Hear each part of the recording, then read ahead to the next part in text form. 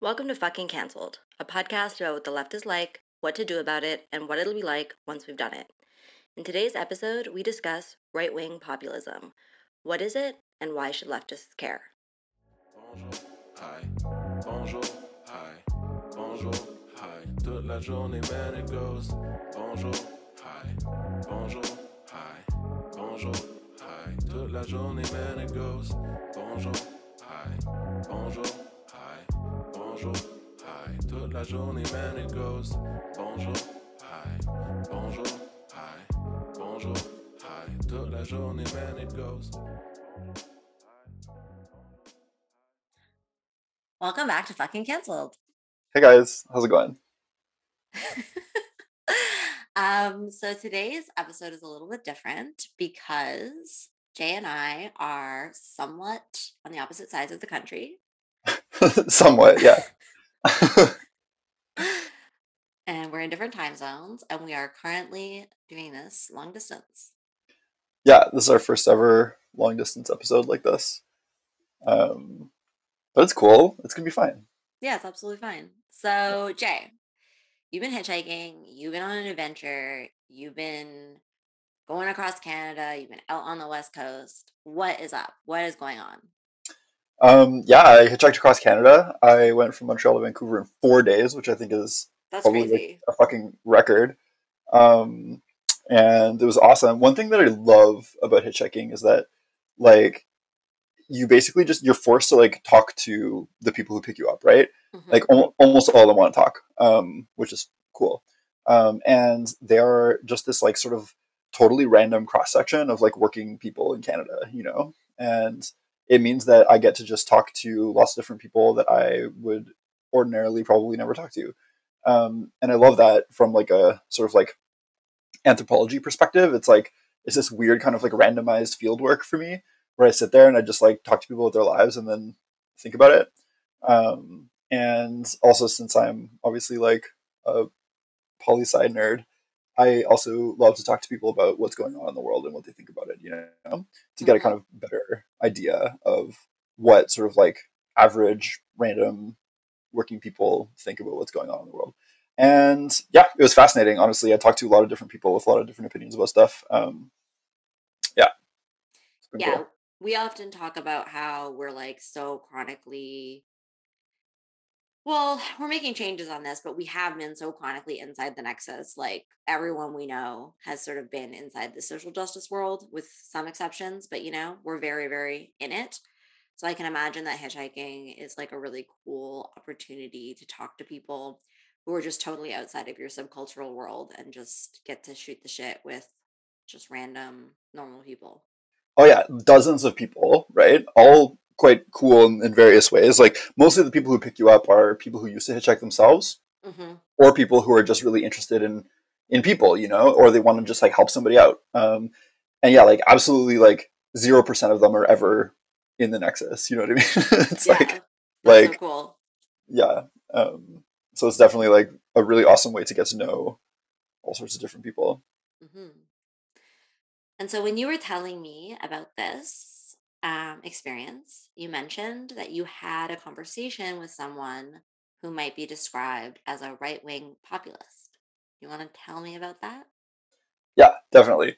Um, and yeah, like I think I'm gonna write an article about this guy because it was so interesting to me. But basically, I got in a car with this guy who I'm just gonna call Dave for the purposes of this episode because it's more convenient if he has a name.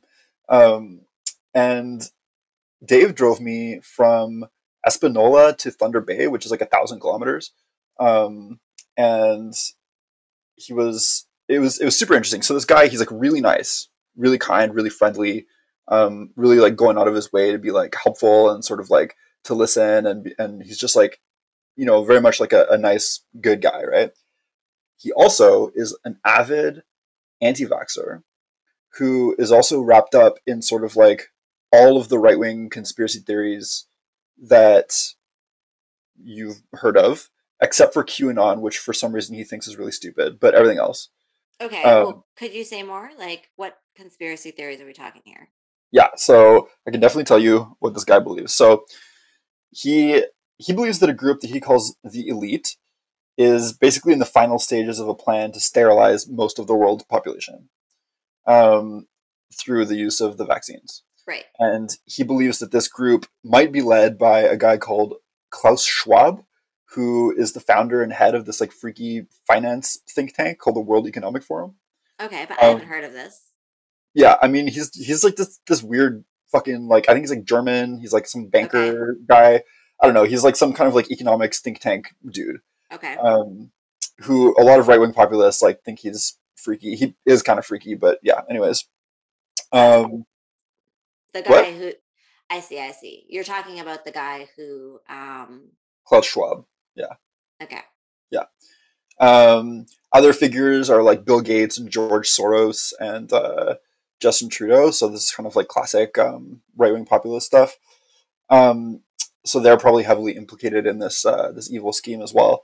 For Dave, COVID is either a hoax or a bioweapon, but in either case, it's not a serious illness. And the mRNA vaccines are designed to like modify human DNA in order to sterilize and or exterminate the population, possibly in a manner that can target specific individuals. Um, he also believes that masks are part of a psyop meant to induce a sense of like constant emergency in the population. The idea is that if you see things every day that like remind you that there's an emergency, then you get more and more sort of like compliant and willing to go along with things. Um, and the like eventually they'll go along with orders to like engage in atrocities such as murdering unvaccinated people. Um, he believes that the elite are communists. They're also fascists, and they're also billionaires who control all the money. Um, and he thinks that their motivations are eugenic, but also kind of just like evil and like the pursuit of pure power. He believed in other conspiracy theories too. He thought that like there was a means of creating energy out of like just like water, just like burning water basically to create energy, but that the elites have like hidden it because uh, they don't want the fossil fuel industry to change Interesting. because they control the fossil fuel industry. Um, and yeah, I think that's basically the gist of it. But like all the theories kind of like meld together, right? Mm-hmm. Um, and and yeah, like because he's sort of like he's in this like right wing populist like silo. He's in dialogue, or all the people in that silo, that kind of information silo, are in dialogue with other right wing populists. So a lot of their theories kind of like meld together, or like touch on each other, or sort of they're like, I'm just doing my research. I don't know if this is true, but like it could Right. be. I hope it's not true. You know what I mean? But they all kind of like yeah, they all kind of get mixed together a bit. Okay. So let's take a step back. Let's For our listeners, would you please define populism? definitely. So populism is it's like a mode of politics. You could think of it that way, a kind of like vibe. And Okay. yeah, It's kind of like a vibe. populism is kind of a vibe um, whereby like populists populists think of themselves as being on the side of the people, thus the name populism, um, against the enemy of the people, which tends to be articulated as some sort of like elite or some sort of shadowy group of like evildoers. Um, and yeah, and so like populism can take many different forms. It has throughout history, right? But generally, it's sort of the idea that the people are good, and then there's bad guys that they need to be kind of protected from, or that the people have like all these like really awesome down to earth values and stuff. But then there's like there's like these shadowy figures or an alien or enemy class that is trying to sort of keep them down in some way. Okay. And so then populism can basically be divided into right wing populism and left wing populism. Is that true? Yeah, yeah. So you can definitely divide it that way, and political scientists have identified like a lot of different characteristics of each, and you could think about different versions of populism too, but that's like right wing versus left wing populism is kind of the most basic division between them. Mm-hmm. And so we could go into some like characteristics of right wing populism, right? And compare and contrast them with left wing populism. right wing populism tends to posit a like enemy elite group um, that is sort of like part of the ruling class, but not the entirety of the ruling class. Right. Right? It's like a section of the ruling class that has evil intentions and has to be sort of like excised or like cut out. It's like this group kind of inhabits and corrupts the body politic, like kind of like a yerk in Animorphs. You know, did you ever read Animorphs, Clementine? I remember the book covers, but I don't know if I actually read them or not. So there's like alien slugs that crawl into your ear and wrap Okay. themselves around your brain and then control you. Okay. So it's kind of like that. Okay. So so they kind of like they infect the system and then they make the system bad, right? Um, on the other hand, left wing populism tends to see the enemy of the people as the ruling class itself, right? Right. It's like an entire class of people who, because of their position within the system, um, and actually their position within the system is because of the structure of the system itself. Um, it's in their interest to sort of like oppress and exploit regular people, right? And so you can see right off the bat that there's a difference there because if you're a left wing populist, like your goal would be to sort of like cut the top off the pyramid, so to speak. You know, it's like get rid of that entire like section of the structure so that it is impossible for there to be a ruling class, right? Whereas if you're a right wing populist, the goal is to try to like cut off like part of the top of the pyramid, but otherwise leave the pyramid intact, right? Right. Because the problem is not the system for right wing populist. The problem is that there are these like evil, corrupting influences within the system. Okay. And so would socialism, like, is socialism inherently left wing populism?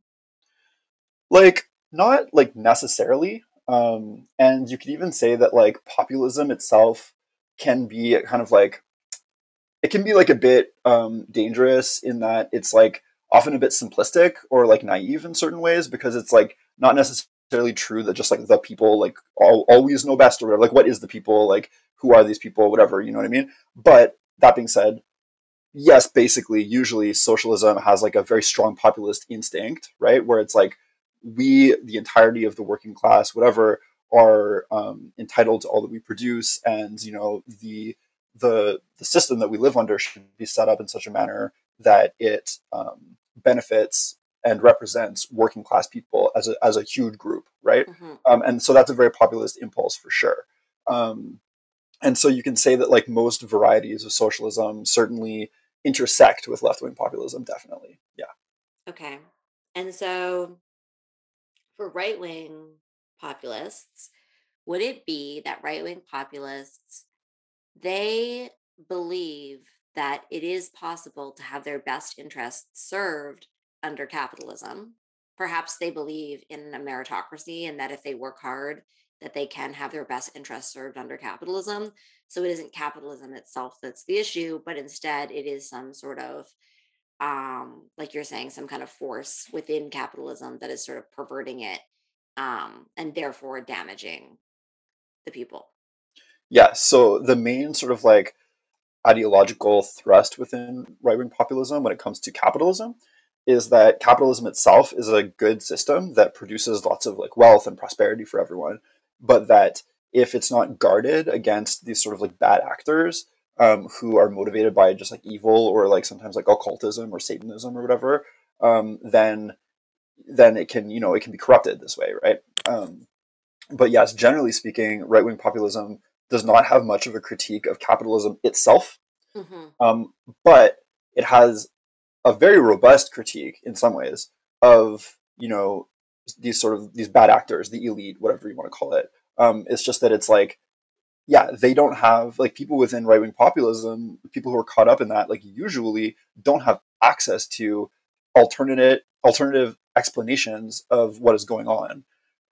So Right. it doesn't even sort of like really even like occur to them that capitalism um, would be the problem in the first place. And I mean, okay, there's a couple of things I want to say and ask, but Yeah. basically, there's something interesting there for me because we see this in multiple places on the right, where it's almost like this like wacky worldview, this wacky right wing worldview has incorporated into itself language about leftism. And so it does these contradictory things where it's basically like you were saying, calling the elites like fascists, communists, and something else, but and bankers. and bankers, right? Yeah. And then simultaneously like making critiques against them, which are, like the fossil fuel industry, like you were talking about. It's like making anti-capitalist critiques, but like wrapping it up in language that is like coding them as the left. Yeah, definitely. And like, okay, so there's like several levels to this. Like, one is like, yeah, like a lot of these people, like when I read what they write, but also when I was talking to this guy Dave, they're like, the main problem is that it's greed. Like these people are greedy, and that's why they're, they don't care about other people. They're just greedy, and that's why they're doing what they're doing. And it's like, okay, like that's, kind of basically true in a lot of ways. But like, capitalism as a system is basically just the institutionalization and like, the worship of greed, basically. Like Hmm. it's the idea that unbridled greed will produce maximum prosperity, right? So it's not weird that the greediest and most sociopathic people rise to the top of that system, right? Right. Um, but yeah, to take a step back for a second, um, one thing that's very interesting about how right wing populism thinks about the left is that, I mean, they the people who are caught up in it have like no idea what socialism is or communism, like at all, right? For them, like communism and fascism are basically like synonyms. And it's just kind of like these like gray faced like slaves like cowering in a bread line, Right. like under the guns of like the secret police. Right. Um, and so that's basically the same, and it just means totalitarian. Like that's what they think that it means, right? Okay. And socialism for them, like the way that they think about it, usually just means that it's like socialism is like a technique that elites use to basically take money away from like hardworking people and give it to like everyone else in order to produce a class of like dependent and therefore compliant people. Okay. That's what they think socialism is, and that's why they think that Justin Trudeau or whatever is a socialist, because they see the existence of like the most bare like type of welfare as socialism. Okay. So why is it that, because the conspiracy theories are quite wacky. Like they're often quite over the top, like the things that I've heard. It's very like it sounds fake. And so what is in your opinion is going on there? Yeah, they're extremely fucking wacky, like very very fucking wacky. I think that there's a couple things going on, right? One is that, like I said, since these guys are trapped in the silo, like it's like an information silo. When I say silo, by the way, I mean like a space out of which information cannot travel, basically, um, and information can't get into either. So it's kind of like this like echo chamber. Hmm. They're trapped in an information silo produced by social media algorithms and so on. And also, produced a bit by their own sort of like animosity towards what they see as socialism or whatever. And that means that they don't ever have access to alternate explanations, right? And in since we're socialists, like I would say that the correct alternate explanation for all this is like a socialist one, right? Like a Marxist one in particular. And so, okay, I'll say that I'll bookmark it because I want to come back to that, and then I'll say that the other thing at play here is that in popular culture there is like a strong tendency towards seeing events as being driven by villains and heroes, you know, Hmm. and often people's motivations in like movies and like books and stuff, the motivations of villains are like kind of fucking stupid. They're just evil. Like they don't, they just want to do bad in the world. And this is like a very cartoonish way of thinking about the world. Most people are not like that, but it is very deeply baked into the way that we think about stories. Right. And so I think that like when people are looking around the world and they're like, this is all very fucked up, clearly, they Right. want to find ways to make sense of it. And obviously like the kinds of stories that make up their worldview subconsciously are going to come to the fore, and they're going to think about the world in those ways, right? Hmm.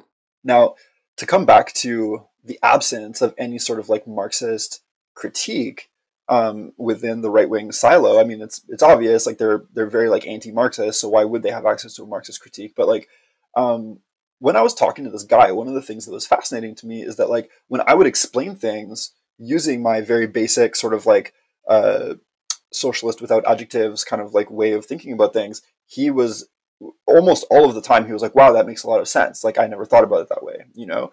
um, or at least he would say like, I hope you're right, that does make sense, I hope you're right, but I think I'm right, you know what I mean. But like, for example, vaccines, right? The conspiracy theory that he believes is that vaccines are this sort of like weird bioweapon thing, like that are used as a means to control the population, either through like sterilization or like, I don't think he believes in like microchips, but that's part of the same kind of like family of conspiracy theories, right? Now, I have a conspiracy theory about vaccines too. But mine is a Marxist conspiracy theory, which is that the ruling class, or like the state is captured by the ruling class. That's like a basic tenet of socialism. The state is almost completely captured by the ruling class, has very little independence, it has very little fealty to working people, right? And what that means is that it is always going to act in the best interests of the ruling class, if at all possible. And it's in the interests of the ruling class, who are made up of capitalists, right? For the Canadian state to pour billions and billions and billions of dollars into the pockets of private pharmaceutical corporations from North America, right, or from Hmm. Europe. That's very much in their interest, not because they're trying to fucking murder everyone with these vaccines. I think the vaccines basically work, like maybe not very well, but they do work, right? But it is a way for that class and their buddies to take public money and just pour it into their own pockets, right? Yeah. If you're a very very wealthy capitalist, you own lots of stocks, and if big pharma companies do really well, then you do really well, right? And or your buddies do really well, and they're all part of the same class. They all know each other, right? So like anything that sort of like pushes capitalism forward in a useful way for them is what they're going to do. It's very predictable, right? And at the same time, things that would like alternate paths that they could take. For example, nationalizing vaccine production and just having our own vaccine that we produce publicly and distribute for free Hmm. and send to foreign countries for free as well. Um, that used to be an option back when we had nationalized vaccine production facilities, but because we used to in Canada, but they were sold, they were privatized by Justin Trudeau's daddy. Um, and so we no longer have them, right? And that is also part of the same, state capture by the elites, right? So my conspiracy theory is just like that, like capitalists, like very obviously fucking control the state and use the state to enrich themselves. And the difference between my conspiracy theory and his conspiracy theory is that mine makes fucking sense, right? And it's not even really a conspiracy because like they're very open about this. Like Yeah. the conspiracy is just called capitalism. It's that Yeah. capitalists control everything, and of course they do because we live under a system called fucking capitalism, right?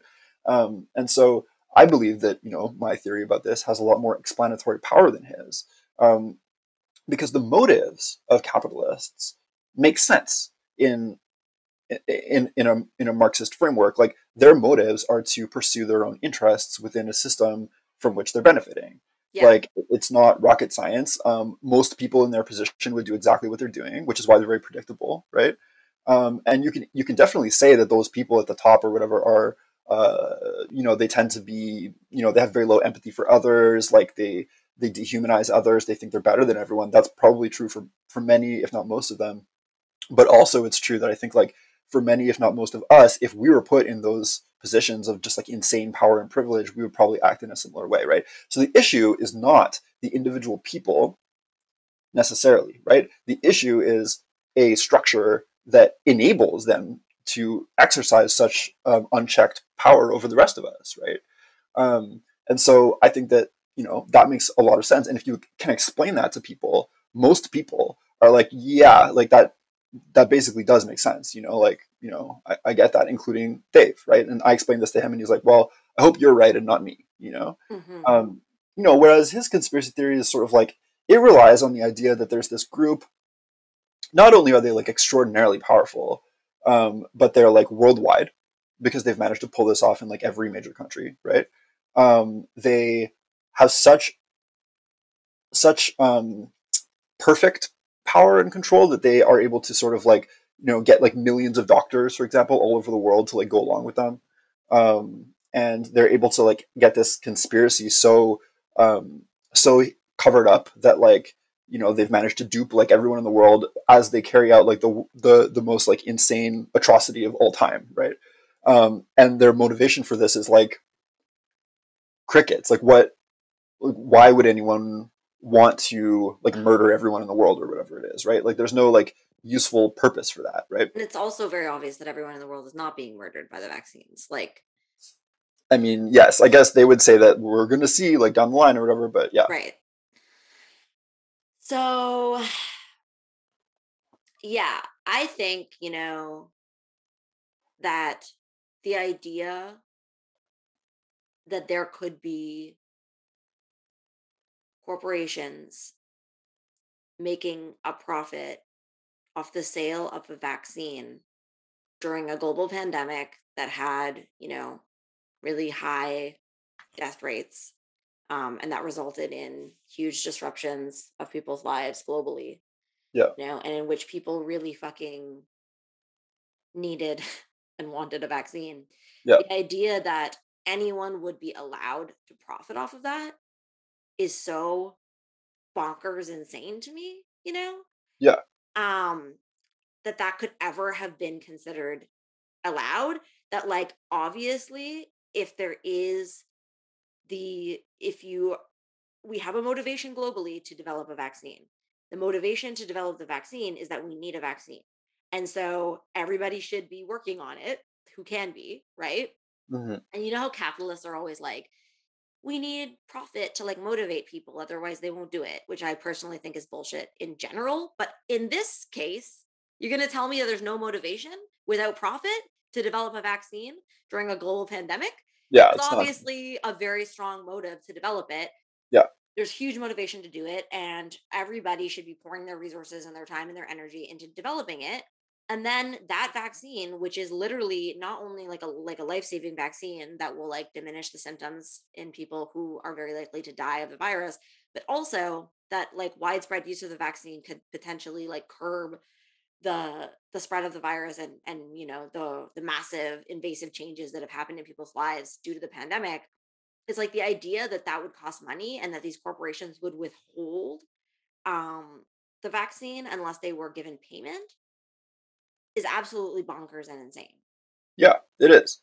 It is. And like the crazy thing is that like in many ways reality is like scarier Like, that is than more scary. than their wacky conspiracy theory, because at least in their version of world events, like obviously their like shadowy elites are like very fucking powerful and very evil, but like you could just shoot them all.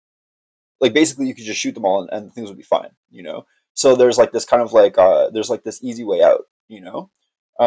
Maybe not easy, but like relatively simple, whereas the reality is very fucking complicated. It will take huge systemic reforms and or like revolutionary change of some sort in order to like absolutely change from top to bottom how the entire like world economy is structured, right?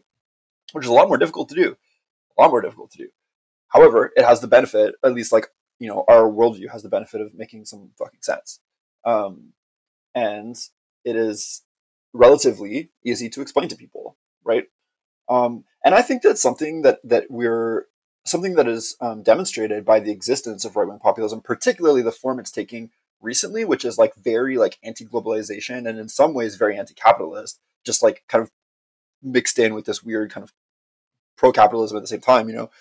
One thing that's interesting in that is that it demonstrates very clearly that there is like a enormous resentment against the ultra wealthy, Hmm. enormous, and it's like completely widespread and popular. Like nobody fucking likes these people. Um, the exceptions are that some people will have their sort of like favorite billionaire that they like are really into, like they're fucking like Pokemon or something. But people are like into like Elon Musk or whatever. Um, and other people are like, I hate Elon Musk, but it's like that is sort of like a symptom of the fact that like very few people have this sort of like systemic analysis where the individuals don't really matter so much. It's about like the whole overall system that's propping them up. Can you tell me, because we were talking about this before we started recording the episode, can you tell me the Jurassic Park story? Oh yeah. Okay, so this is I was watching I watched the new Jurassic Park. It's called like Jurassic World or whatever, I think. And I was just reflecting on all this because I'd been thinking about this because I was thinking about writing an article. And so I watched this movie, and in this movie, there's a mega corporation, and it's called Biosyn, which is like really not subtle. And Biosyn has like created this like crazy like dinosaur breeding program, and they have like all these dinosaurs in this like super high tech like valley in the Alps that they've managed so that they like wall off this giant valley and just have dinosaurs in it, right? So it's Jurassic Park, but in like Italy. Um, and but one of the things that they are doing is they create like this giant locust that's like has like Cretaceous DNA in it or whatever, like dinosaur DNA, and then they release it into the world, and like it eats all the crops except for crops that are like biosyn crops, Okay. and so but obviously this goes like terribly wrong, and they're like reproducing like crazy, and they're giant, they're like the size of like a fucking Subway sandwich or whatever, and so it's very bad, and like in the movie they're like, oh, this is going to cause like a world like ecological disaster collapse that's going to kill like everyone and destroy human civilization, right? And then basically as the movie progresses you understand that the CEO figure of Biosyn, who is this kind of like Steve Jobs slash Bill Gates looking kind of guy. He's got like short white hair and like these like little glasses, and he like wears like a sweater vest, and he's sort of like kind of distracted and like polite. Um, it turns out that he is just really evil, and he even gives sort of like a speech about how evil he is, right? He's sort of like, we don't stop just because some people are complaining, like we always follow through no matter what, right? And it's like he knows that the no matter what is the possible extinction of all life on the planet, but he just like follows through anyway. However, what happens is that his sort of like second in command guy is like, actually, I think that it's wrong to destroy all human life, and and like sort of like helps the good guys or whatever like stop the CEO of Biosyn, and then like Biosyn continues to exist as an entity. And the moral of the story is that it's not the problem is not that there's a mega corporation so powerful that it could make life on Earth extinct. The problem is that there was a bad guy running it. Right. Right? And so for me, I was like, this is actually like a perfect encapsulation of like how right wing populism thinks about the world. Right? It's that like the problem is not these insane structures that give like unlimited power and opportunity to like random individuals essentially, and the most greedy and sociopathic of individuals at that. The problem is just that those particular individuals aren't stopped frequently enough, I guess, by like good guys who are sort of like this plucky band of people with strong moral values. Yeah, it's a really interesting fantasy, and I think that it's interesting that there are movies like this, and that this is actually like a really like it's a relatively common trope actually. Hmm. This idea that there are these capitalist corporations, but the problem is not that they have all of this power. The problem is just how that power is being used. And then if you have like a good guy running the show, then that power will be, you know, I guess used in a responsible way. When you told me this Jurassic Park story and used it as an example to illustrate the worldview of right wing populists, the other thing that came to mind for me listening to that is that there's a strong parallel to be made to the way that people think inside the Nexus. And so obviously most people listening to this know what we mean by the Nexus, but you could also use the term social justice culture, or neoliberal identitarianism, etc. Yeah, yeah, But basically, inside the Nexus, there's a similar thing that goes on around identitarianism, where people think that if the ruling class were more diverse, you know, if people were put into positions of extreme power, but they hold certain identity categories, then it will be okay. Like the problem is not capitalism itself or these like very huge wealth discrepancies, but that the ruling class is not diverse enough, or that the people who are, like running the ruling class are are members of identity categories who for some essential reason are just like evil or like Yeah, not having their hearts in the right place. And so it's interesting to me that both of these forms of thinking kind of skip around actually looking at capitalism as a system that is based on exploiting both people and the earth for profit, and actually can't function without doing that because it's baked into what the system actually is, and that it doesn't actually matter who you put in charge of such a system because the system is inherently designed to extract profit through exploitation. yeah, absolutely. It's like it's one of the basic like tenets of identitarian essentialism that like like if let's say like if there was like more women running corporations, then like capitalism would be better, right?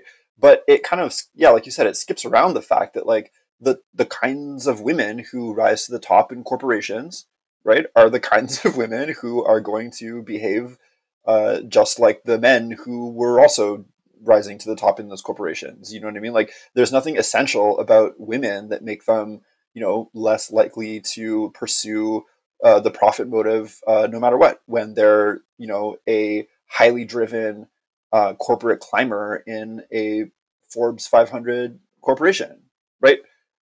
Yeah. And like I think ultimately, like, you know, if you really break it down, like the basis of what capitalism is it's not giving workers the full access to the fruits of their labor. Like it is extracting that profit, right? So what it literally means, like it is inherently exploitative because what it means is that the people who run the show take as much as they can from the workers and just give the workers a little bit. Like Correct. that's literally what capitalism is. So like there is no way to do that in a nice way. Yeah. Like it just can't be done in a nice way because at the end of the day, you literally are stealing from workers like the fruits of their labor. Like if you weren't stealing from workers the fruits of their labor, then you would have like a co-op. You would have a situation in which workers had control over what was happening with their labor and were benefiting from it equally. Yep. Not You would not have a situation, which is what capitalism is, in which there's people at the top who are profiting more and getting more than the workers themselves are getting from the workers' labor. And so it doesn't matter, using the nexus framework, if the person at the top who's doing that is a woman or is a person of color or is trans. At the end of the day, they're literally doing that because that's what capitalism is. And then, in the right wing populist fantasy world, like, I guess they think that certain evil guys do that in a really bad way. And Basically. then others, there's more chance. I think it's the meritocracy like fantasy that there's more chance that if you work hard, you'll have your needs met at the end of the day. Yeah, And so what I think is interesting here is that like both of these systems, despite being quite different from each other on the surface, they actually both function quite well to keep people distracted from a critique of capitalism. absolutely. And so in that way, they both function very well in service of capitalism because they keep people kind of looking in the wrong place for what the problem is. Exactly. And this was actually something that I brought up to Dave, because he has this strong sense that there's like a divide and conquer going on. You know what I mean? That the elites are trying to like really like push like pit people against each other so that they can't figure out that what the elites are doing is wrong. And he's like, there's all this like misinformation out there, that like Right. people, they believe all kinds of things that they read, but they don't know the truth, right? And I was basically sort of like, what if hear me out. Like, what if the things that you're being told are also part of that? What if you are part of the divide and conquer to stop people from having an analysis of the system that props up these people that you call the elite? And he was sort of like, like, wow, like, I don't know, man, that would be crazy, And I was like, yeah, it would be crazy, wouldn't it? But yeah, it's like, one of the things that was so interesting about talking to Dave, right, is that I ran all these like social democratic policies by him, or even like fully like socialist policies, and he was like basically kind of down for a lot of them, you know, or at least he was like interested, right? I was talking about like, you know, because he's really into the market, right? He's like he's on the right. He's into the market, and I'm like, yeah, like actually, like the market, you know, we don't have to like completely abolish the market as a mechanism of moving goods and services around. Like it's served a purpose in human history for thousands of years. You know, it clearly like has some utility, right? And I was sort of like, what about co-ops, right? Like you could have enterprises, right? Like businesses that produce goods and services for people, and they could even, be in competition in a certain way, right? But you could do that without a class of people whose only job it is to fucking own things, right? Mm-hmm. And I was like, you're like a working guy, right? Like when the fuck have you ever had a boss that knew what the fuck he was doing? And he was like, yeah, like never. And I was like, yeah, of course. And so, I was like, what if, for example, the government could buy out businesses and turn them into worker co-ops, right? Like that's one model that's been proposed in various places. And you're sort of like, oh, like that would actually be like a really cool idea, like what if workers just kind of like ran things? And I was like, yeah, that would be a cool idea, wouldn't it? Or, I was talking about another proposition that I heard recently was, you could have a law that mandates that corporations, like large corporations, would have to have 50% plus one of their board seats reserved for members of the workforce, like elected members of their union, right? And that way, workers from that corporation would have like the controlling voice over what happens to the corporation and what happens to them, right? And like that's also like a model in which you could sort of like blend elements of a market with very strong protection for workers.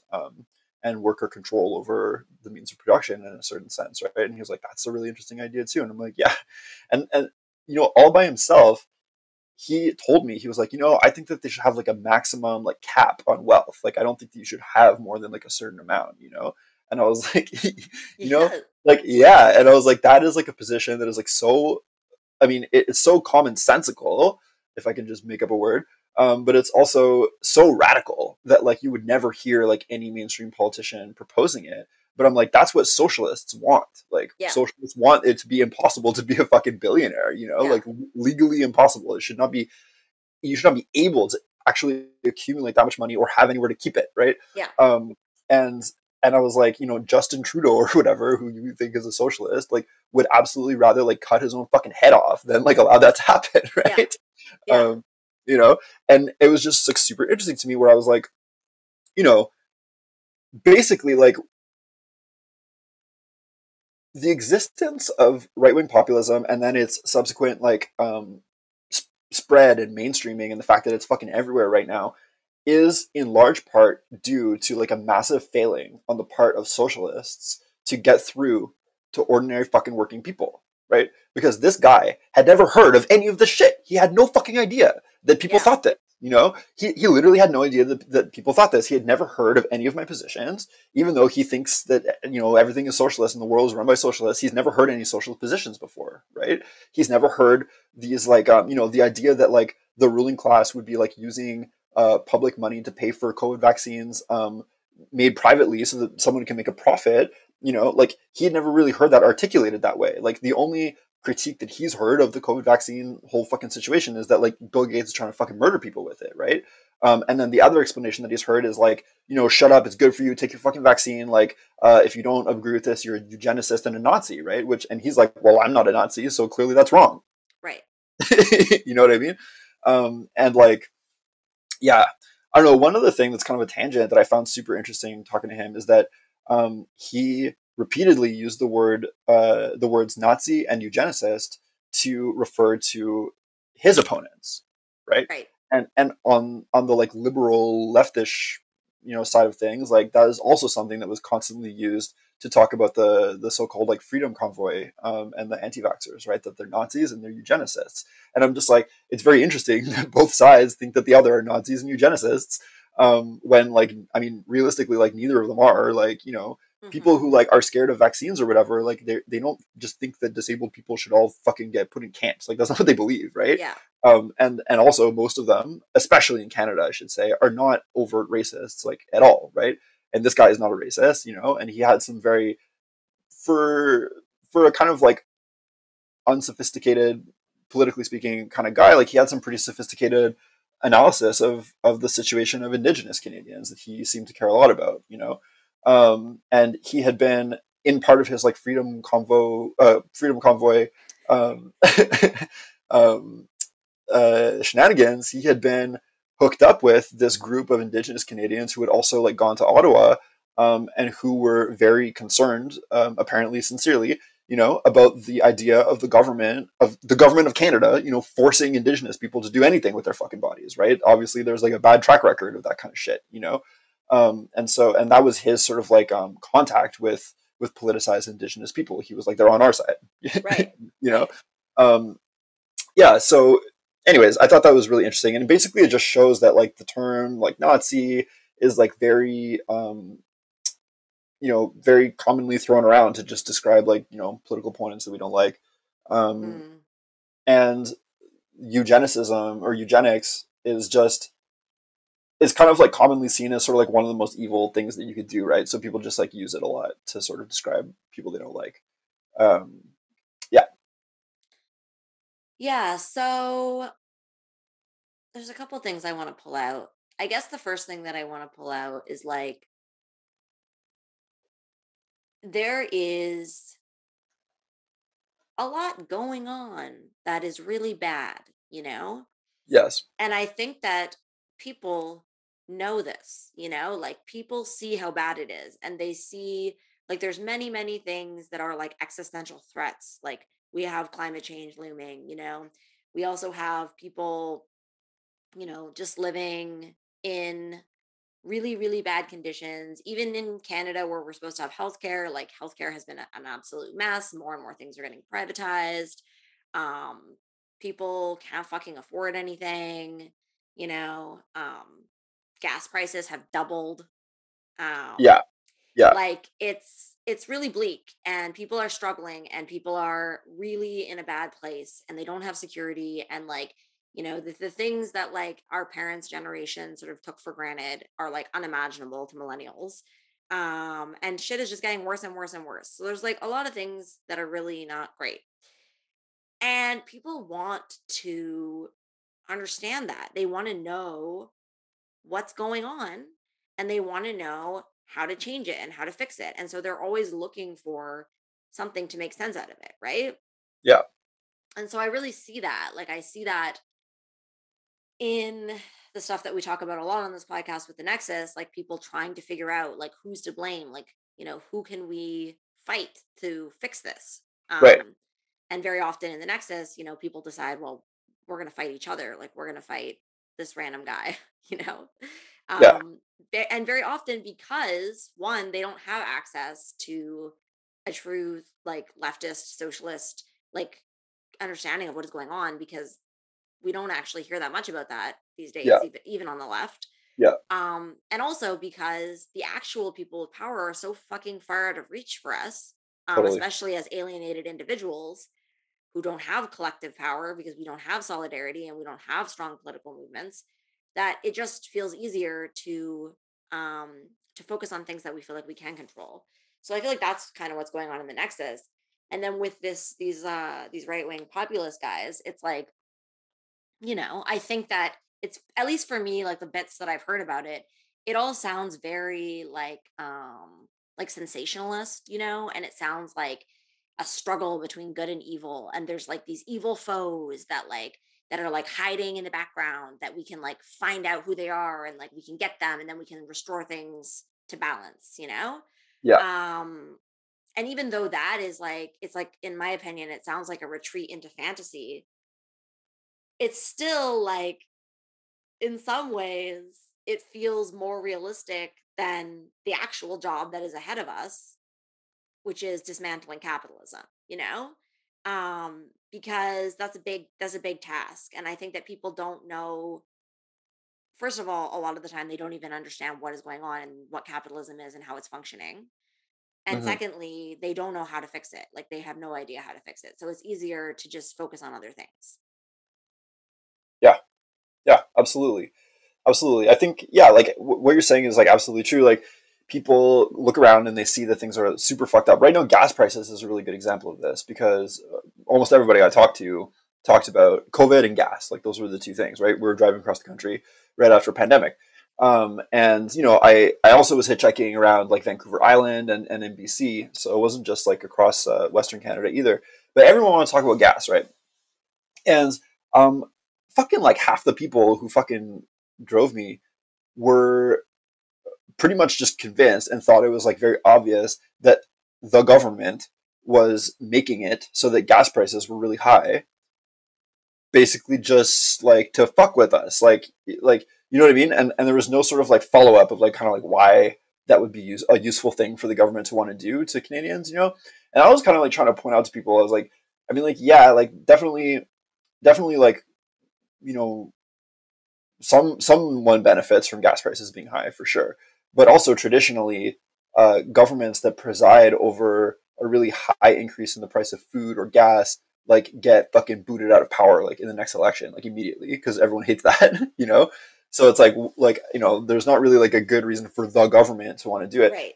I was just like it was like interesting to me that like hatred for the government is just like so absolutely Right. like across the board, like everyone's just like, first of all, fuck those people. Second of all, like they're actively trying to fuck with us, and like third of all, fuck those people again. You know, like everyone's a crook. Like I hate all of them. Right? Hmm. Very few people are like, I really, you know, admire like the Right. Liberal Party of Canada. You know, Yeah. um, yeah, and at the same time, like people, you know, their understanding of capitalism is basically that capitalism is fine, but there's bad guys, and like if only the bad guys would stop being bad, then maybe gas prices would go down or Right. something. You know what I Yeah. mean? And I'm like, the people who are benefiting the most from gas prices being high right now are oil and gas corporations, Yeah. right? Like not like, you know, yeah. Anyways, Yeah. It's interesting. So, like, I guess for me, like, what I find interesting about all of this is that, you know, in the nexus or on the left generally, but, the nexus is sort of dominating what we consider to be the left. When we hear, not only when we hear about these right wing populist guys, these conspiracy theorist types, yeah, like when we hear about them, they're completely dehumanized and turned into a caricature, right? Even the idea of us talking about these people, I mean, if we weren't already fucking canceled, it's definitely cancelable that we're even taking the time to discuss these people oh and yeah, what they think, right? for sure, Those people are turned into a scapegoat, right? They're turned into a scapegoat that they're the problem. Like they're what's blocking the left from progressing or from making any gains, right? Which is yeah, actually a joke because to be honest, the left is the reason that we're not fucking progressing because we don't have any fucking organization skills at all.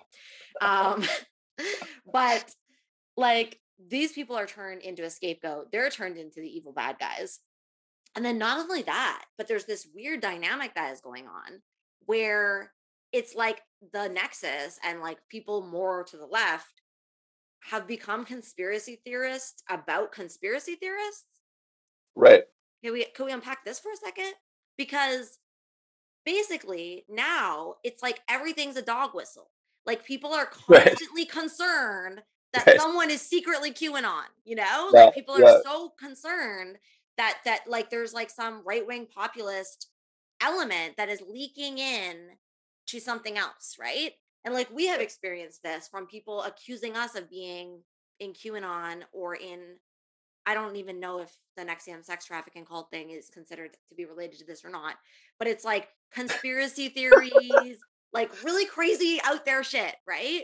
yeah, And people are always worried that like that anything might be a sign of that, yeah, right? totally, yeah, And so what that says to me, because to me there's a lot of there's a parallel between those two things. Like, and I think you were the one who pointed it out that like the person who was making up the conspiracy theory that we were in QAnon was basically making up a conspiracy theory that was very similar to the conspiracy theory of QAnon, yeah, right? yeah, And so it's very bizarre. And and what this says to me is that there's a lot of suspicion and paranoia that is going on, like yeah, across the board. People are feeling very suspicious, very paranoid, and they also don't have a lot of good information to work with. And I think that this comes from like a few different places. Like one is that we feel suspicious and paranoid because we are living in like horrifying dystopian nightmare times, right? Like with like climate change and how bad things are in general, and then like the pandemic as well. I think really turned the volume up on that. And then we have like no access to good information because our like our mainstream media is like bought and sold. First of Yeah, all, for like, isn't sure. it true that like the Washington Post it like belongs to like some billionaire guy? Jeff Bezos. Yeah, Okay, so like Mr. Bezos owns the Washington Post. That's terrifying. And like anyone who looks at that is like, obviously, I can't actually get my news from there, right? yeah, Because it's not real, it's not news. And we know that like actual like independent journalism has been like eroded, right? And yeah, then even worse, most people aren't even getting their news from that anymore. Like either they're watching like corporate media or they're using social media where people are yeah. just saying literally whatever they want and there's no fact checks whatsoever and there's no way to tell like what is true and what is not true. And then they're in these algorithms which are, like you said, creating an information silo where they're basically bouncing off each other and they're being given, you know repetitive information that it seems like it's true because so many people around them are saying it. And so like the combination of like knowing that the people around you are probably believing things that aren't true, knowing that something very serious is going on but you're not sure what, Yeah. it leads to conditions in which people are very conspiratorial and like imagining a whole bunch of stuff, right? I'll also add that I think that on a certain level, both people in like the Nexus and people in, this kind of like Maganon kind of right wing conspiracy like Okay. world, um, understand, like at least like on a subconscious level, I think that their ideas are shallow and don't make that much sense, um, and are very susceptible to being ripped apart by like anybody who takes the time to do so, you know, and they're very afraid of that, and I think that like true believers really like to stop the possibility of anyone speaking back to them, especially if they're very worried that their ideas don't make any fucking sense on some level. And so in the case of the Nexus, what they do is they like really like maintain the integrity of the silo. Cancel culture is one of the ways that they do that, Right. as we've Yeah. discussed at length, right? They don't want any information about alternate like political perspectives coming in. Certainly not right wing populism, but they also don't want like Marxist perspectives coming in because they Right. threaten their identitarian like logic, right? Um, and it's a very convenient method of doing that is to dehumanize the people who espouse those beliefs, right? Right. And so what that means for the Nexus is that a lot of people in the Nexus actually have no idea what right wingers think, which makes it very difficult for us to ever engage with people on the right, Right. because we're like we say like what we think they believe, and they're like, well, that's not even what I think. So like you clearly don't know what you're talking about, right? And then the flip side of that is that right wing populists also hugely dehumanize leftists all the time. Like they literally think that leftists are like Satanists, like in league with Right. fucking like Bill Gates, and like the Antifa is like paid by George Soros, and it's all psyops from top to bottom, and whatever. Like they believe like absolutely insane things about leftists, and that in a certain way can be to our advantage because they're even more wacky about it than the Nexus is, right? And like when I like told Dave that I am a socialist, he just like sat there for like 15 seconds, like in silence, being, sort of being like, you know, and then he's like, I think we might be using that word like differently, and I'm like, yeah, man. Um, but like it really like popped his bubble like in a big way to just like sit in a Right. car with a self-described socialist who didn't believe any of the things that he thought Right. socialism was. Yes. That really like fucking like gets right in there, and like it's like a really good way to get people to start like totally questioning everything that they've been told about what the left is supposed to be. Yeah. um and yeah, but I think, yeah, like a huge part of this really intense sort of like dehumanization of political opponents, like often is really because like people are insecure about their ideas, right? Well, it's interesting. I think in a way, and we've talked about this in relation to the Nexus, but I actually think that it could also apply to what we're talking about with right wing populism. Is that I think I get what you're saying about people's ideas being shallow, or not that well thought out, or they know on some level that it doesn't hold up. But I think that those beliefs, they are fulfilling an emotional role for people. Yeah. And it's like what we've talked about before, where we talk about how the nexus functions more like a religion than a politics. Yeah. And I imagine that a similar thing goes on with right-wing populists, where it's Absolutely. like people are so um they're so attached to these beliefs because these beliefs are doing something for them emotionally. And part of what they're doing is like they're offering, and it's similar, yeah, it's what religion does. Like it offers a story that helps you to make sense out of something that is so profoundly emotionally distressing and overwhelming, right? Yeah. Um, so like religion helps people grapple with like the big questions of like life and death and meaning and all of this, right? And like Yeah. I think that these systems, they help us fucking figure out how to feel in late stage capitalism as the world is ending, as we are grappling with like profound existential dread and overwhelm. These stories, they give simple instructions for how to deal with those feelings, who to blame, what to do. And so it makes people feel better. And Yep. so I think that when you question those beliefs, or you poke at them, or you point out that they don't really make a lot of sense, people, they're not interested in having a logical discussion about it often because it's too emotional. Yeah. um and it's you're hitting at something emotional.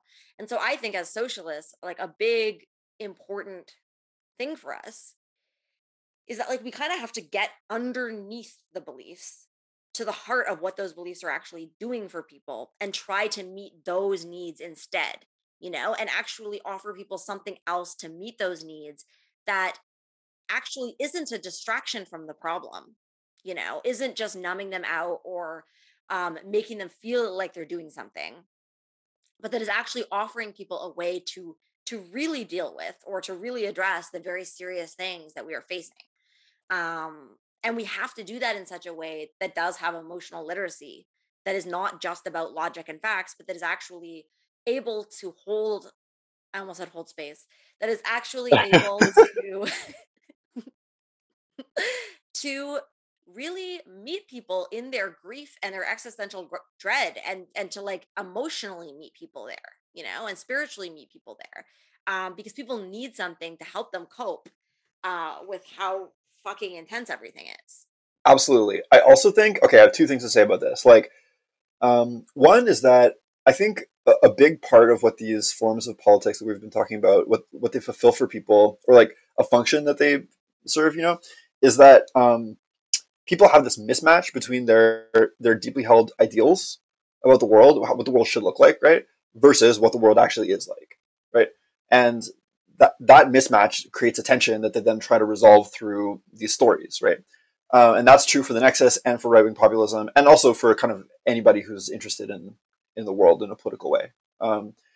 And one thing that like we can do is we can look at what those underlying ideals actually are for Mm, people.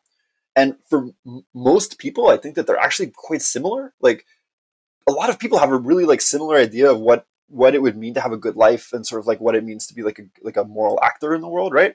And like if we can like really like get to people and be like, those beliefs, those ideals that you hold are good. Like those are like good things that I also agree with, right? I'm not against freedom, mhm, you know? Like I'm not against you know, like an orderly system that takes care of people or whatever it is, right? Like, I'm not against like equality of opportunity. Like these are like good things that like people in North America hold very dear, almost universally, right? So I think that that's one way that we can kind of get underneath both people in the Nexus and people in the right wing populism world.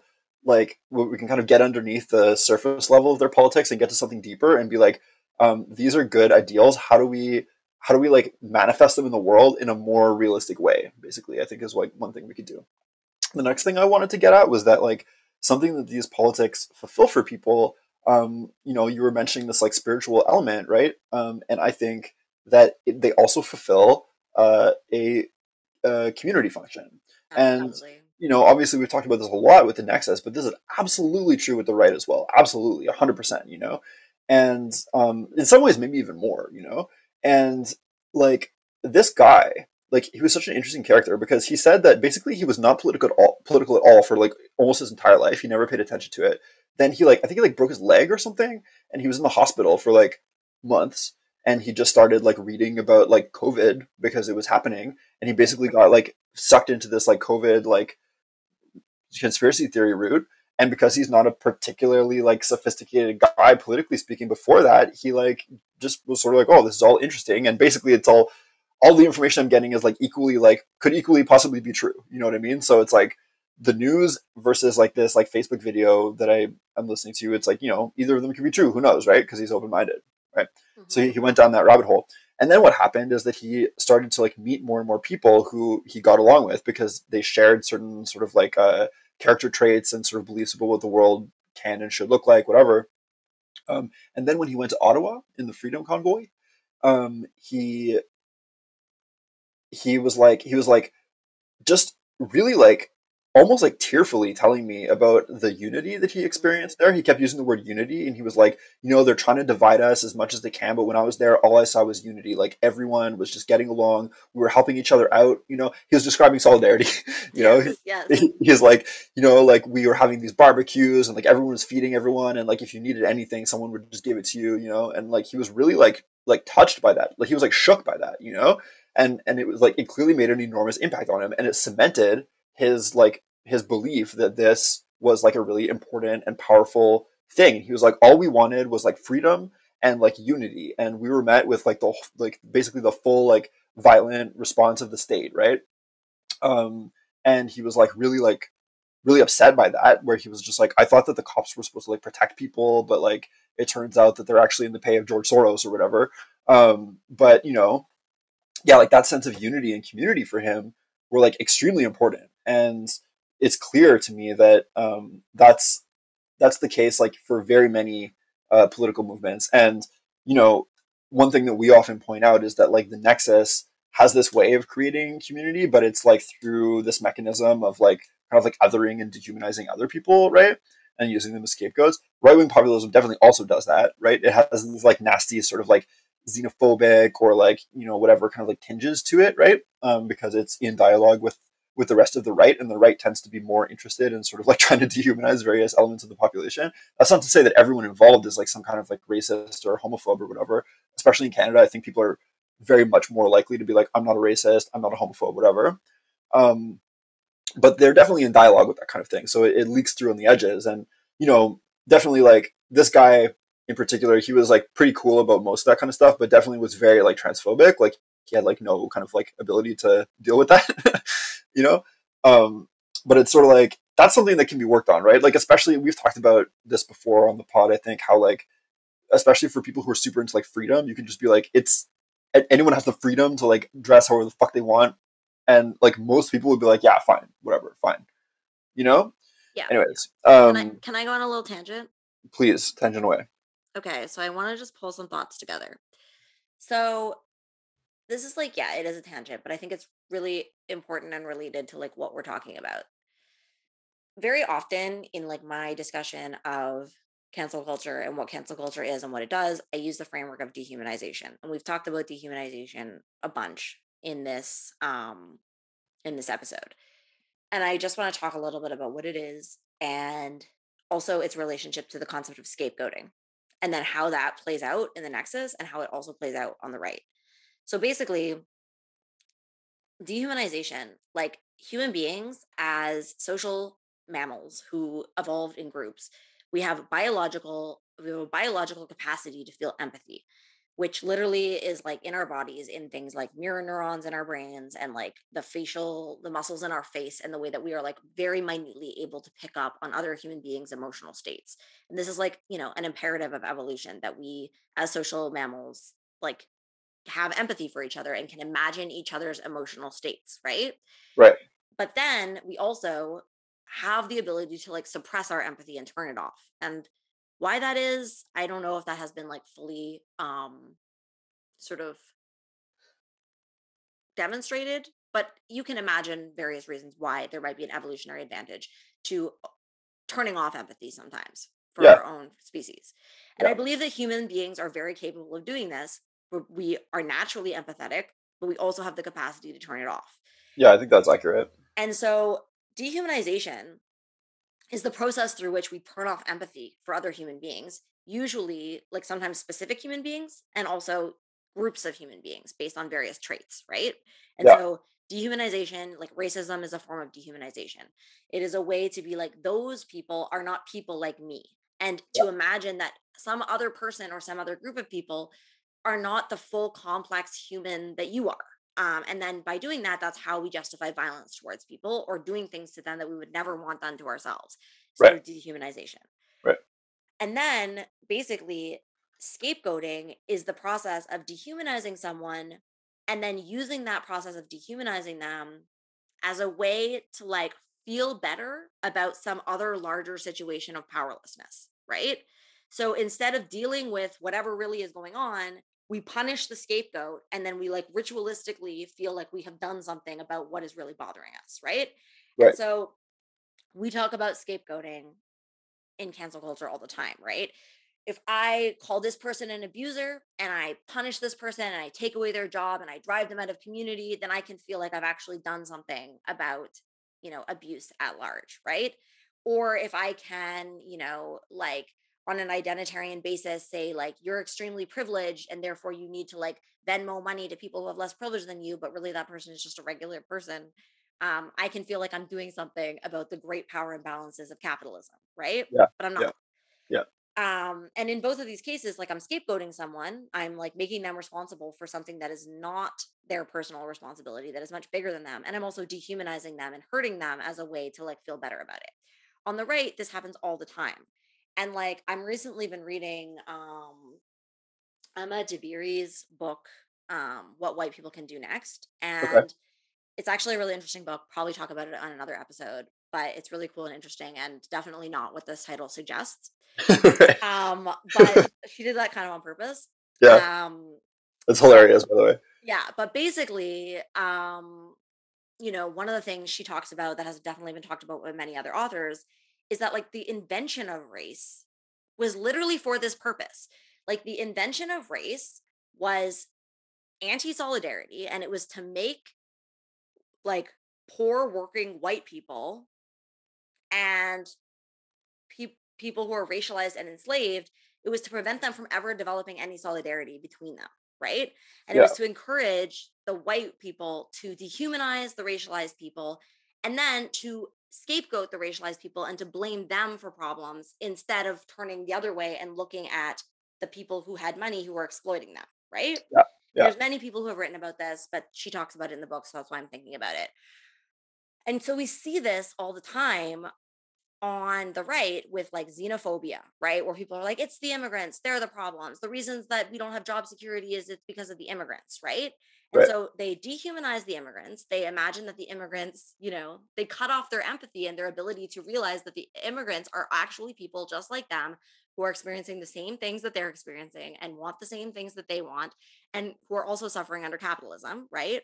So Right. they dehumanize them and then they scapegoat them and say it's not actually you know the capitalists who are totally controlling my life, it's the immigrants who are taking away my job, right? Right. Right. And so it's the process of dehumanization and scapegoating. And Adolf Reed has talked about, and I don't remember exactly where I heard him say this, but I'm sure he said it more than once, that basically like what the nexus is doing, he has said that the new anti-racism is now playing a similar role to what racism has played in the past. Right. Like anti-solidaristic. Exactly. And like what he means by that is that, if we take the racist scapegoating of like blaming racialized people for the problems that capitalism is creating and that scapegoating, if we take away that, but then we create a new scapegoating where we're like, okay, well, now the bad guys are, in Nexus terms, we're just going to use some identitarian categories and blame those people for the problems and say that, the problem is that there's too many white people in a position of leadership or there's too many men in a position of leadership. And so if we get rid of those guys or we make them give up their privileges, then things will be fine, right? And so in both of these cases, like the problem is that everybody is dehumanizing and scapegoating each other and it's a perfect cover for capitalism because we cannot Yeah. right? Like Yeah. we cannot see that actually we are all fucking struggling under a system called capitalism. And like, yes, we're not all struggling in the exact same ways. And yes, there are differences in the ways that capitalism affects us. And yes, there are other systems of oppression that people are facing. But overall, we're all pretty much fucked. And like, if we could work together, we could actually have a lot more power to overcome capitalism. And this is something that like they pointed out on an episode of the Jacobin show, that actually the process of working together and being in real relationships with each other is the very thing that is the antidote to dehumanization. Because once you are side by side in struggle with someone, it becomes a lot harder to scapegoat them and to turn them into a two-dimensional caricature. And it becomes a lot easier to reconnect with your empathy and to be like, oh, yeah, this is just a person just like me who wants the things that I want and who is actually on my side. Like, we are in this together, even if we are different from each other. Yeah, totally. So that was my tangent. Yeah, totally. Well, I think you're completely right. And yeah, it's true. Like just being around people and forming like relationships with them, like people who are different from you, like inoculates you against bigotry, right? And like you might even be a person who like holds relatively like regressive views about like whatever identity group. But if you like make friends with someone from that group, and many people like do end up in like weird kind of relationships like that, right? On like, it's like your buddy from work, right? Who Mhm. happens to be like gay or Right. like black or whatever, and you're like, even if you're still sort of like, oh, well, that group of people, I don't know, but like my buddy, like Joe is like fine, Right. like he's cool. That inoculates you against like really extreme forms of, uh, of like ideological prejudice, basically. You know what I mean? Like, because then if you're in a context where like somebody gets up on a fucking soapbox and is like, well, you know what, like those fags like need to all like Right. burn in hell or something, you're You're gonna be like, like, hang the fuck on. You're talking about my buddy Joe. right, exactly. Um, And yeah, it's not that much of a leap. Like, I think that that is a great place to start. And then it's not that much of a leap to actually get people to be like, oh, right, this group of people is made up of all sorts of other people who also, like Joe, are specific human beings with feelings and they're not that different from you. And like, that's the direction that obviously we need to go in on all sides, is opposition to dehumanization and getting people to reconnect with their empathy and to see that every single person is a human being just like you, and that we should be working together and building solidarity. yeah, Um, and yeah. so, like, kind of part of the reason that I just wanted to go on that tangent is just that, like, I think so often there is such hostility towards even the slight suggestion that we should possibly talk to people on the right, you know? Right, Like, right. people are horrified by that. And even people who are like very on board with a lot of the stuff that we're saying, or like they're starting to get on board with it, they would be still horrified by that. They're like, you have to draw the line somewhere. And definitely you draw the line at people who are like racist or people who hold views that are dehumanizing and they're on the right, you know? Hmm. And I get it. Obviously, it's very upsetting when people are out here dehumanizing people. We don't want that. Yeah. It's ethically reprehensible and it's wrong, you know? But like the answer, and it's like this is complicated, but the answer to, addressing that dehumanization that does go on the right is not to just dehumanize the right. Of Because course, because because they're yeah. if we Go ahead. dehumanize and scapegoat the right, well, first of all, we aren't actually doing anything about the dehumanizing, scapegoating behavior that they're doing. We're actually Hmm. just cutting ourselves off from relationship with them. And Hmm. relationship is the number one thing that is going to break down that dehumanization. We're actually increasing the siloing that you're talking about. We're keeping ourselves away from each other so we can't actually find out that we are all actually human beings being exploited by capitalism. Yeah. Um, and then we're just doing more of the same, and it's not useful. And I think a lot of people get really mad, um you know and think that I'm like making an equivalency that like being mad about the right is the same as racism or something. And I'm not saying that. They have different histories and different contexts and so on and so forth. They're not the exact same thing, but they are actually both like a refusal to engage with the person behind the story. Also, just strategic, right? Like okay, I think right wing populism is dangerous. Like I'm gonna go straight out and say that. I think very clearly it represents like a threat. And the main reason for that is that it's very easy for very fucked up politicians to take take up the role of the good elite and direct right wing populism like where they want it to go, and like many sort of like militaristic or fascist or like nationalist movements around the world have taken that kind of path, right? Because it's built into right wing populism that they believe that there is a good elite, basically. You Right. know what I mean? As well as a bad elite, and they're just like waiting for like, and that's why they're all into fucking Donald Trump, even though he's like a billionaire fucking like land developer like piece of shit with rich parents, right?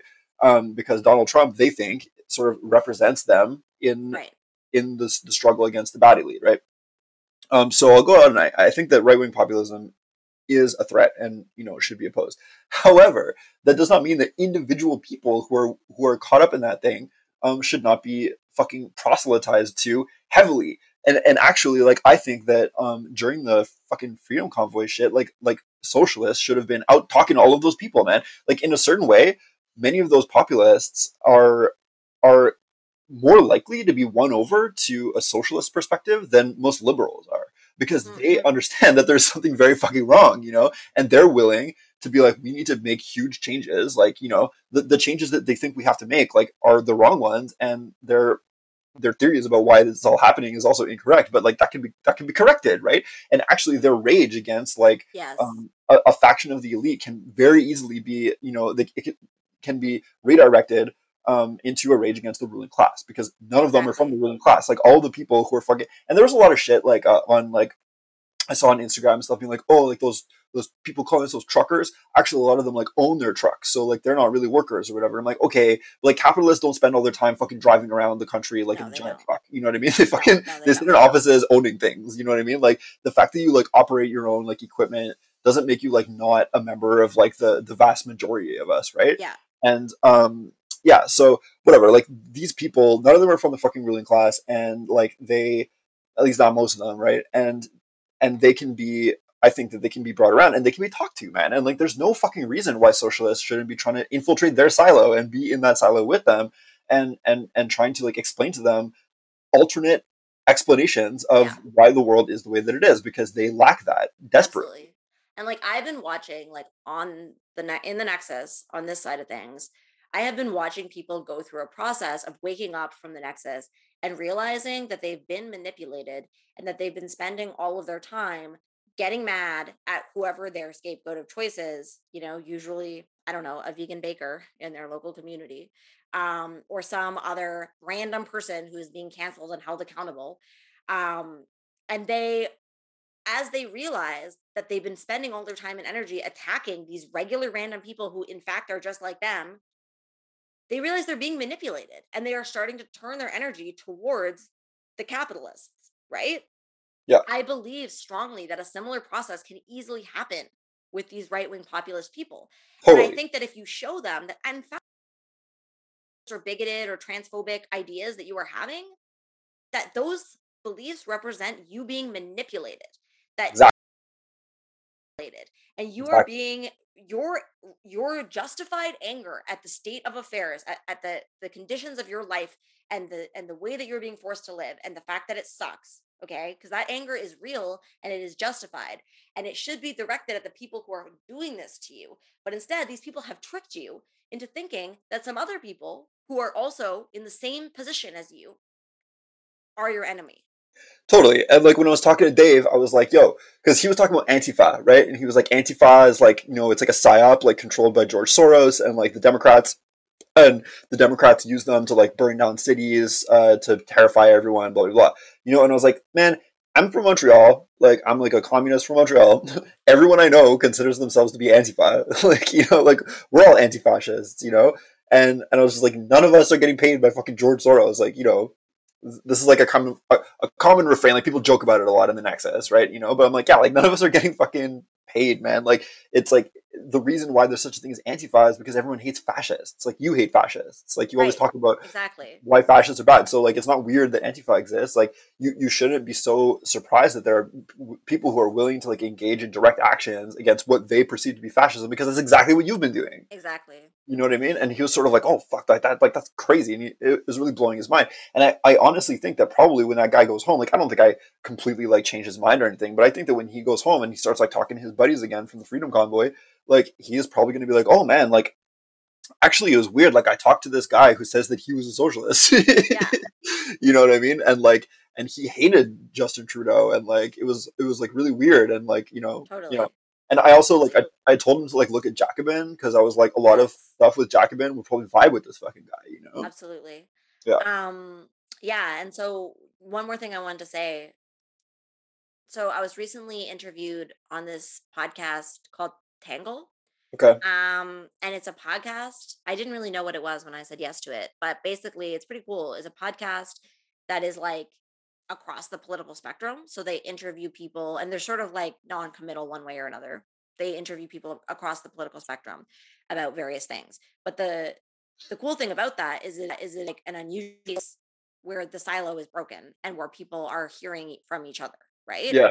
Yeah. And so I got interviewed and I was just like out here being like socialism, socialism, socialism. And I was like, you're not allowed to have lots of yachts, redistribute the yachts to the people, etc. Um, and and I was talking about being queer and I was talking about, they them pronouns and I was talking about the world that I'm in and like my critiques of social justice culture, but how I am like very definitely a socialist who opposes dehumanization in all forms. And I got like a whole bunch of emails after this interview from people on the right. And I don't know if these guys were populists or like what kind of positions they were in, but there were various people who were self-identifying as like conservative and on the right. Right. And they emailed me being like, I thought everything that you said was like really, really interesting. And they were really on board with a lot of what I was saying.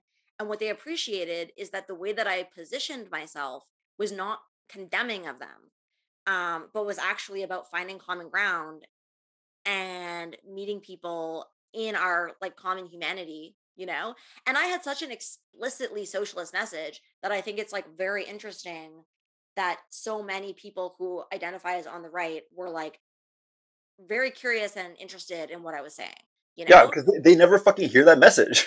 yeah, Where would they? yeah, Right? It's never represented in media ever. yeah, Right? And their interactions with the left are with a bunch of fucking like whining libs. yeah, exactly. So and yeah, and so I don't know. I think it's really interesting. And I think that if we are serious about building, mass solidarity and to create collective power that is strong enough to actually pose any kind of threat to capitalism, then we absolutely must be willing to start talking to people whose worldviews and ideas are quite different than ours. yeah, And to begin to build solidarity from a place of common ground as number one, human beings, and number two, people who are being vastly exploited under capitalism. totally, man. If you want to build mass power among working people, Yeah, you have to talk to working people. yeah, You know, including and they including ones who believe, have conspiracy theories and stuff. and yeah, exactly, because working people believe the entire gamut of political positions, man. You know, and like many of them are right wing populists because that's kind of what is making sense of them right now. So yeah, I feel like that's probably good for for today.